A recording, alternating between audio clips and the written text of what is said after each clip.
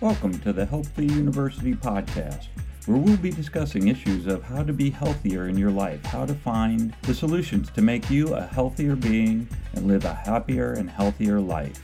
This podcast is brought to you by Bullying Recovery at bullyingrecovery.org. And now your host, Alan Eisenberg. Hi, this is Alan Eisenberg, and welcome to Healthy University and today's discussion about bullying recovery. This is our first episode of Healthy University, and as such, we're going to talk about just my story in this one and why we're starting this Healthy University movement, or Healthy U. See if you get it. We have a little alliteration in there about why we want to start focusing on these things in the world. I think it's really important that we realize that many of us have experienced mental damage due to things that happened in our past or things that might even be happening right now. And all of that is okay, but it does happen, and we have to accept that it does, and then we have to also accept that we need to look for and seek help. What I say is that's like seeking help for something you really don't want to go seek help for. And what I kind of mean by that is that people don't really want to face their demons. So most of the time we bury it in our heads or in the past. That's exactly what I did when it came to bullying for probably 20, maybe almost 30 years. I really buried it and didn't let it sink in that from second grade through seventh and eighth, or almost eighth grade, I was bullied relentlessly, and that did a lot of damage to my psyche and my self-worth and other mental attributes, as well as some physical attributes of not liking who I was physically as well. So, I dealt with that for many years very poorly. For example, I would have avoidance anxiety, and I would avoid situations where I'd feel anxious. I also had a terrible case of displaced aggression. Displaced aggression being that thing when you really can't confront the person or the thing that is really upsetting you because of whatever reason. One, they could overpower you. Two, it could be a work situation and you don't want to get fired. And so what you end up doing is you displace that aggression that you want to take out on the other person on your loved ones, because you trust that they're not going to do anything, leave you or hurt you. And that becomes a dangerous aspect of having this self-worth or aggressive issues. So for me, it represented itself in having a very short fuse, getting angry really easily, stress, easily stressed, a lot of anxiety, and finally the anxiety took hold to the point where it put me in a depression. And I had to work myself through that. Funny enough, I had started about 6 years earlier writing a blog about the long-term effects of bullying. And because of what I wrote, and because it was relevant at the time, I got a good following, and I had about 1.2 million visitors in the 7 years or so that I ran that site. And so through that, it encouraged me to actually start a company called Bullying Recovery, LLC, which actually does support this podcast, and also to write a book called A Ladder in the Dark, My Journey from Bullying to Self-Acceptance, which really tells my story of what happened, how I tried to bury these bad memories, but they could not really be buried.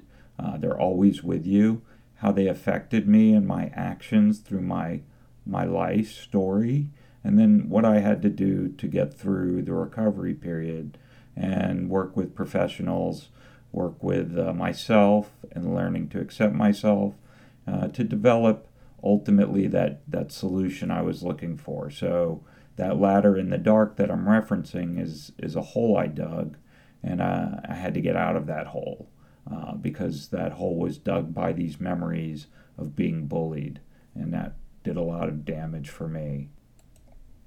So what I want to talk about here is really my personal journey and just allow you to get to know me, Alan Eisenberg, who's going to be hosting this series of podcasts about healthy you. And I like calling it Healthy You versus Healthy University, obviously, because what we're trying to talk about is getting healthier. And the university aspect is going to come into play as we continue to grow this movement and this idea of having a university based on health, at least online. I am an e-learning professional by day, so it's kind of interesting. I'm going to try to merge my love of talking and mentoring and life coaching and discovery of some of these psychological and health aspects of life with my love of e-learning as well. So this podcast is just another version of how that is done through e-learning.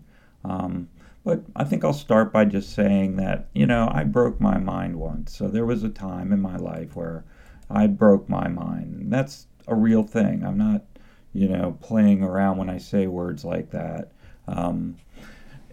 It's, to me, mental health and having a break in your mental health is a lot like breaking a bone. And I talk a lot about this where, I broke my foot at the height of my depression, probably the worst time possible. I actually dropped a boat hitch on my foot and broke it. And I was sitting there and I was realizing what I was about to go through. So what was the first thing that happened to me? So I was run to the hospital, obviously x-rayed, and they discovered, and actually before the x-ray, they gave me pain medication, and pretty heavy-duty pain medication, and it immediately took hold, and I immediately felt no pain. So I thought that was interesting. Then they put a cast on my foot, right? So at this point, I'm now on pain medication, and I have a cast on my foot. It's going to be there for 6 to 8 weeks. And then after I'm done with the cast, they're going to take it off. Now my foot doesn't work nearly as well as it used to. So I'm going to go through therapy. And that therapy could be anywhere from a little time to a lot of time. And then I had a realization that that's the exact same thing that happens when you have a mental health issue, or when, I like to say, you broke your mind, meaning it can be repaired. In most cases, we can repair our minds as we repair our feet. So in many cases, the first thing people do who have any kind of severe issue like depression or anxiety like I was experiencing, and experiencing at such a high level that I actually did go seek help. So I did go and seek mental health help for the issue. And of course, the first thing they did was put me on medication because I wasn't sleeping, I wasn't eating, I was ruminating all day and all night, and I wasn't really functioning any longer as a person that I am. And so I thought that interesting that, of course, that's the first thing they're going to do when you have this problem with breaking your foot. So you're getting medication, you're going to be on pain medication for a while. But that medication, and this is my personal feeling, and that's what you're going to hear throughout a lot of these podcasts, is some opinion. Medication in the mental health world is not there to cure you. It's there to stop the things that are stopping you from curing you. And what I mean by that is the rumination, the anxiety, the stress, all of these things are the things that's stopping me from getting better. And I needed some sort of help to have that stop. And particularly in a depression, in many cases, there's some good medications out there to help stop that from happening. So the only issue is they take about 6 to 8 weeks to work. So of course you're not going to feel good at the beginning. In fact, it's going to make you feel worse, which is part of the problem. But we deal with that. I thought that funny to be that you're probably taking medication when you break your foot for an extended period in order to help get through that period. And then you're casted. So you have this cast for 6 to 8 weeks. And so you can't do anything. And that's sort of the same thing I'm saying about medication, is you have to wait for it to work. So you can't expect that miracle magic pill that's going to fix things if you're feeling bad. And then once if the day they get it right, and sometimes they have to try several different medications because we're not all built the same, you'll start to feel like you can get better. And that's really the beginning. It's not the end. So a lot of people quit at this point, and I've known several people that go, they want the magic pill. They want the magic pill. All of a sudden they feel a little better, but they still haven't resolved their problem. And the problem is what they have to face, the things they want that they have to face that they don't want to face.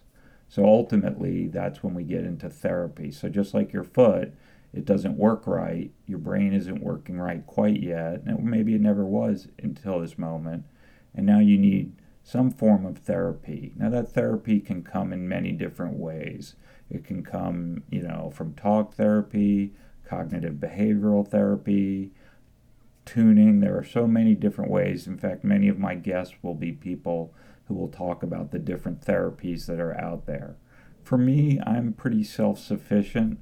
I did a lot of research, I bought a lot of books, and I did go see a therapist for about 8 months who really helped guide me to finding the solution. Luckily for me, I was willing to face my demons, and so it wasn't quite as hard for me to deal with that because I was able to face my demons. I knew what they were. I knew it was about bullying, and I wasn't hiding it any longer because I had spent 6 years writing my stories and talking about it. It just hadn't done anything to resolve it, and it started to eat at me. So now I had to go through resolution, or what was actually accepting that which I didn't want to accept, that these things happened to me, that I did things in my life that I wasn't proud of because of other things that happened. And so I had to face that. And I think that was the hardest part, was really saying, this is a part of me, and I accept that, and I can't change it, so I have to let it go and just let it live as part of my story. But it isn't who I am. It doesn't have to make you who you are.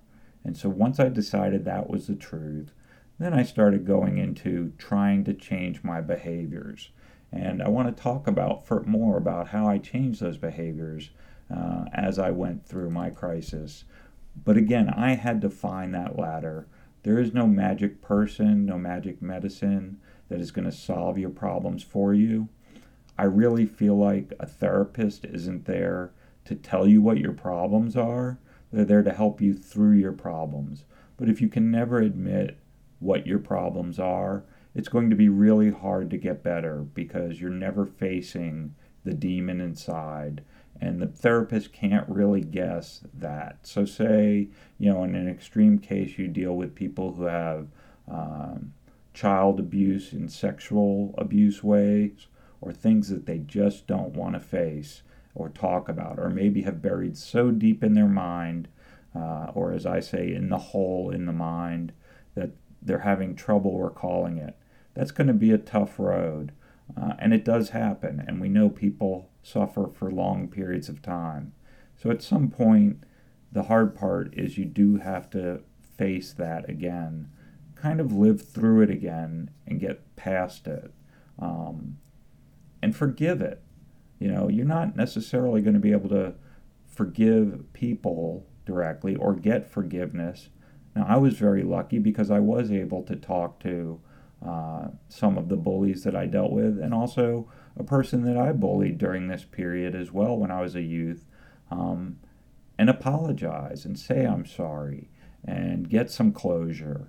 And that was great, but it doesn't always happen that way. So sometimes you just have to accept that you have to say the I'm sorry for the person. Say that I forgive them. Say I forgive myself.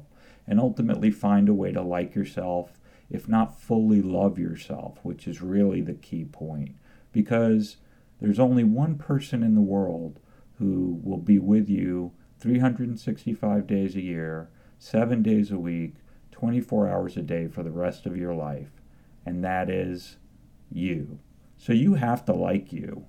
You have to love you, probably. And I believe that there's really no way that you can actually like and love other people fully without first loving yourself. Because if you're always looking to the outside for that acceptance, then you're going to struggle as people don't like you or as you have conflict, which is a natural part of who we are as human beings.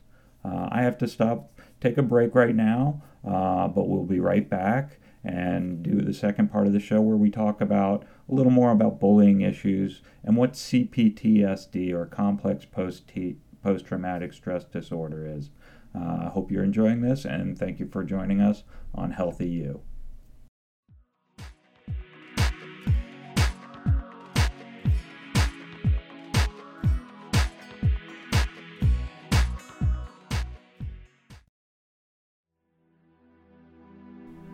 Deep in a dark hole in the recesses of his mind, Alan tried to bury all the bad memories of the bullying that happened to him.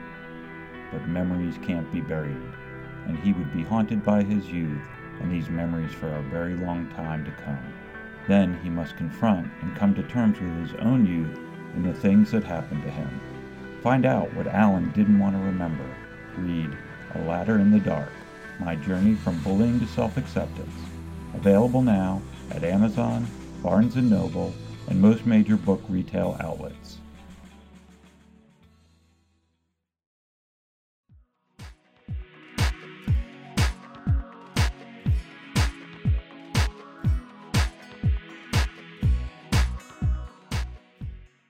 Hello, and welcome back to Healthy You, our discussion about ways to be healthier and live your life in a more meaningful and healthy way. And in this episode, we're looking at my story, which is about the long-term effects of bullying and how that affected me in many ways in my adult life and in my whole life until I started to work through those problems. So I thought it'd be interesting as I was developing my book called A Ladder in the Dark. And again, that's available on Amazon or any major book retailer. I was talking to my parents because I believe that there's something that is genetically part of the makeup of these things that happen to us. So as I was talking to my mom, she was telling me a very interesting thing, because my mom has always been a Pollyanna type. Everything's always good, and even when I used to tell her, hey, I act this way and I'm angry because of the bullying that happened to me when I was younger, and I would be telling her this, probably from my teenage years through my adult life, she would always say, no, it can't be that, and things have to be good, you have a good life. And that's the way she's looked at things. But she's also a person who had a very difficult life. Her dad died when she was 7. Her brother was 3. Her mom had to go to work, and this would be in the 1950s. And women didn't have a lot of opportunities in the workforce. And her mother wasn't that educated, so it made it that much more difficult. So my mom usually sees things from a completely opposite perspective of how I see things. So I thought it would be very interesting to talk to her about this and to find out how it is that she copes through her own troubles. And she told me something very interesting. She said that she attended a meeting recently, and they pick a topic, and the topic was, when someone doesn't like you, how do you respond to that? Do you respond to it with, what's wrong with me, or what's wrong with them? And based on that response, gives you a world of information about yourself. So of course, I'm a what's wrong with me person when someone doesn't like me, because I want everyone to like me. I get a lot of my own feelings from outside of me. Whereas my mom is a what's wrong with them person, because her self-esteem was very high, and she managed that by living, I think, a little more difficult a life early on to carry that self-esteem forward. So, I think it's a very interesting conversation to have with people, especially people who are suffering with issues of anxiety and worries about the world and the way people perceive them. Are they thinking, what's wrong with me? That everyone can see these things that are wrong with me. And the truth is, they can't. No one knew I was anxious or depressed or worried or anything unless I told them so. So the truth was that was not part of what they were worried about with me. So I think that's very interesting and a very good way to start the conversation about who you are. Because if you are a person like I was, who dealt with a childhood trauma such as bullying and knew that there was something that was causing a long-term effect, I did a lot of things in my younger years after the bullying that I regret doing, or at least at the time regret, now have accepted as part of my journey through life, because I wanted to please people, because I wanted people to like me. And I was always looking to the outside to find that satisfaction with life. And that was a real mistake for me. So I did things that were against my better nature, against my better judgment, in order to please people that I wanted to like me. Not even necessarily to be my friend, just to like me. And when you think about that, the impact of that, that's pretty big. What are you willing to do to allow people to like you? Are you willing to steal? Are you willing to maim, to kill, to rob? These things happen, believe it or not, they do. I was trying to figure all of this out and figure out, what do you do when you're in this situation and what was going on with me. So I knew there was something that the bullying had done to me to make me the way that I was. So I started to do studying, and I started again writing my own blog about the long-term effects of bullying. And what I discovered was that I did have something credible, but it wasn't really defined in the psychological world until 2013, when the term complex post-traumatic stress disorder, or CPTSD, was coined. And the reason it was coined, and not just called PTSD, is because obviously we see PTSD as something that happens to war veterans that are in short span things that damage the psyche. Now the truth is that CPTSD and PTSD end up sort of with the same results at the end, but complex PTSD or CPTSD has different reasons for happening. So, what it means, what the definition is that during long-term traumas, the victim is generally held in a state of captivity, physically or emotionally. And in these situations, the victim is under the control of the perpetrator and unable to get away from the danger. So what kind of situations does complex post-traumatic stress disorder oversee? Well, I think we can honestly say, okay, prisoner of war camp. So that's different than PTSD from war. You're actually held captive and you can't escape the damage and the results of what's happening to you. Just as concentration camp survivors can't change their situation. When we think of the Holocaust, once they were in those concentration camps, there was really no way out, and they were trapped. And the ones who did survive obviously had some form of CPTSD. Now, some people cope better than others. Some people are willing to let go of the past. But those of us that don't, myself inclusive, we're dealing with the ramifications of the past. So if you were a prostitute, if you were dealing in long-term domestic violence, long-term child physical abuse, and this is where we talk about bullying and things like in-the-home abuse, parental abuse, or even work abuse, any type of long-term abuse, long-term child sexual abuse. So, of course, there's a big movement afoot even in that area. There could be many, many podcasts about that subject alone. And finally, like organized child exploitation rings, which we know are going on, where we have these people who take children, and sometimes even the parents are selling their children in order to make that happen. So, What that does and what the ramifications of complex post-traumatic stress disorder are things like stress. So we're stressed all the time. And you can think of that sort of in the fight or flight mode. That's a natural instinct, and that breaking.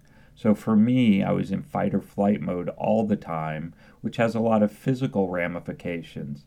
For example, there's a nerve that goes right from your brain to your stomach, and it tightens your stomach so you can either fight or flight or flee. And that is happening all the time, was happening all the time for me. So I lost 20 pounds in 1 month because I wasn't eating, because my stomach was constantly hurting. But it was really this fight or flight thing. In fact, I actually went through every stomach test under the sun, some very painful, and just discovered that it was really this nerve function from fight or flight that was affecting me. And it's disappointing. It's disappointing to have that happen and to find that out. But at the same time, I realized that that's okay.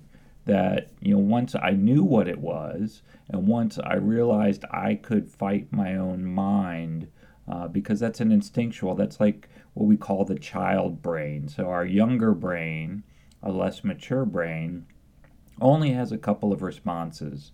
And we haven't yet been taught how to negotiate or work our way out of a response. And that's really the problem in childhood bullying, is we really don't know enough as a child to figure out how to get out of the situations we get in. So at the end of the day, we're stuck. We're in this situation and we don't really have coping mechanisms. So as an adult, what happens in complex PTSD, because it's about long-term issues, is you move back to the child brain. It takes over, which only has a couple of functional emotions. And in that case, that emotion is going to be, for me, was that fight or flight fear that I would have on the playground or anytime I thought about bullies. Now it was constant, which began a stress, which then began an anxiety problem about feeling trapped and feeling scared, which then led to eventually having anxiety to the point where I thought life really wasn't going to be any better ever for me, and I was now in depression. And that was all the path that I took. So really that complex post-traumatic stress disorder diagnosis that is now happening is going to allow for research to happen to figure out how to solve and cope that. And what's so interesting about that is that as an e-learning professional working in the military and Washington, D.C. area, I have developed a lot of PTSD training where you're educating leaders on the issue of PTSD. So it was kind of easy for me to see that this problem was stemming from this area. And I thought, really, that's interesting that I kind of already knew. And when I started experiencing it, I was like, wow, this is exactly what I was talking about with PTSD. But how could I have PTSD when, that aspect of my life, I had never fought in a war and I had never done this. And I respect that. I respect that the soldiers understand that. So I think as I conclude this particular podcast with you and hope that this is a good introduction to what we'll be talking about, and as we have our guests and talk further about how to live a healthier life, I'll end it with the positive, which is what I learned to do for me from a healthy point of view was start to eat right, not eat junk, not eat things that affect your brain in a certain way. Try to eat healthy. I make a green smoothie every morning, and it's amazing. I hate missing it. It's something I love. Then I started with exercise, and I am like the poster child for not doing exercise. So it was a real slow burn to get good at it. But then all of a sudden I set some goals for myself, like I'm going to run a couple 5K races. I'm going to go to the gym this many days a week, and I'm going to focus my workouts and learn how to do this, and also go to a yoga class that they offered. So I actually did do these things, and just a couple weeks ago I ran my first half marathon. Now, if you had asked me 2 years ago, that would have been an impossibility. So it is possible, because with exercise comes that endorphin high in your brain, which allows it to think positively. And those are really important aspects. So nutrition, exercise, then I also do gratitude journaling, which means I find 3 good things in every day. So I stop ruminating about the negative and start ruminating about the positive, at least finding the positive in every day. And that could be as simple as, thank you for waking me up today. Thank you for allowing me to breathe today. Thank you for just letting me have another day of life. You have to find those things to be grateful for. And I think as we talk further through this podcast, you'll find that's going to be the biggest tips we're going to offer. Ways to find, to be grateful, to live a more happy life, a healthy life, and a way to balance that with what are the stressors that we know are out there every day. I thank you for joining me. Again, this is Alan Eisenberg from Bullying Recovery and the author of A Ladder in the Dark. I hope you'll join us for future podcasts, and I look forward to having some guests on very soon who will talk about some of their issues and how they've overcome their own challenges in life and brought a more healthy life to themselves, which will hopefully help you find ways to be more healthy. Again, thank you for listening to Healthy University, Healthy You, and particularly thanks for trying it out. I hope if you have any ideas, please go to Bullying Recovery, the website, bullingrecovery.org, and put some ideas out to me. I'm happy to for you to come up with ideas that you want, and we'll find ways to talk about those subjects. Again, thanks for listening. This is Alan Eisenberg from Healthy You. You have been listening to Healthy University. This podcast is brought to you by Bullying Recovery, LLC. You can visit their website at bullingrecovery.org or their Facebook page at Bullying Recovery or Twitter feed at Bullying LTE. Thank you for joining us for this episode of Healthy University.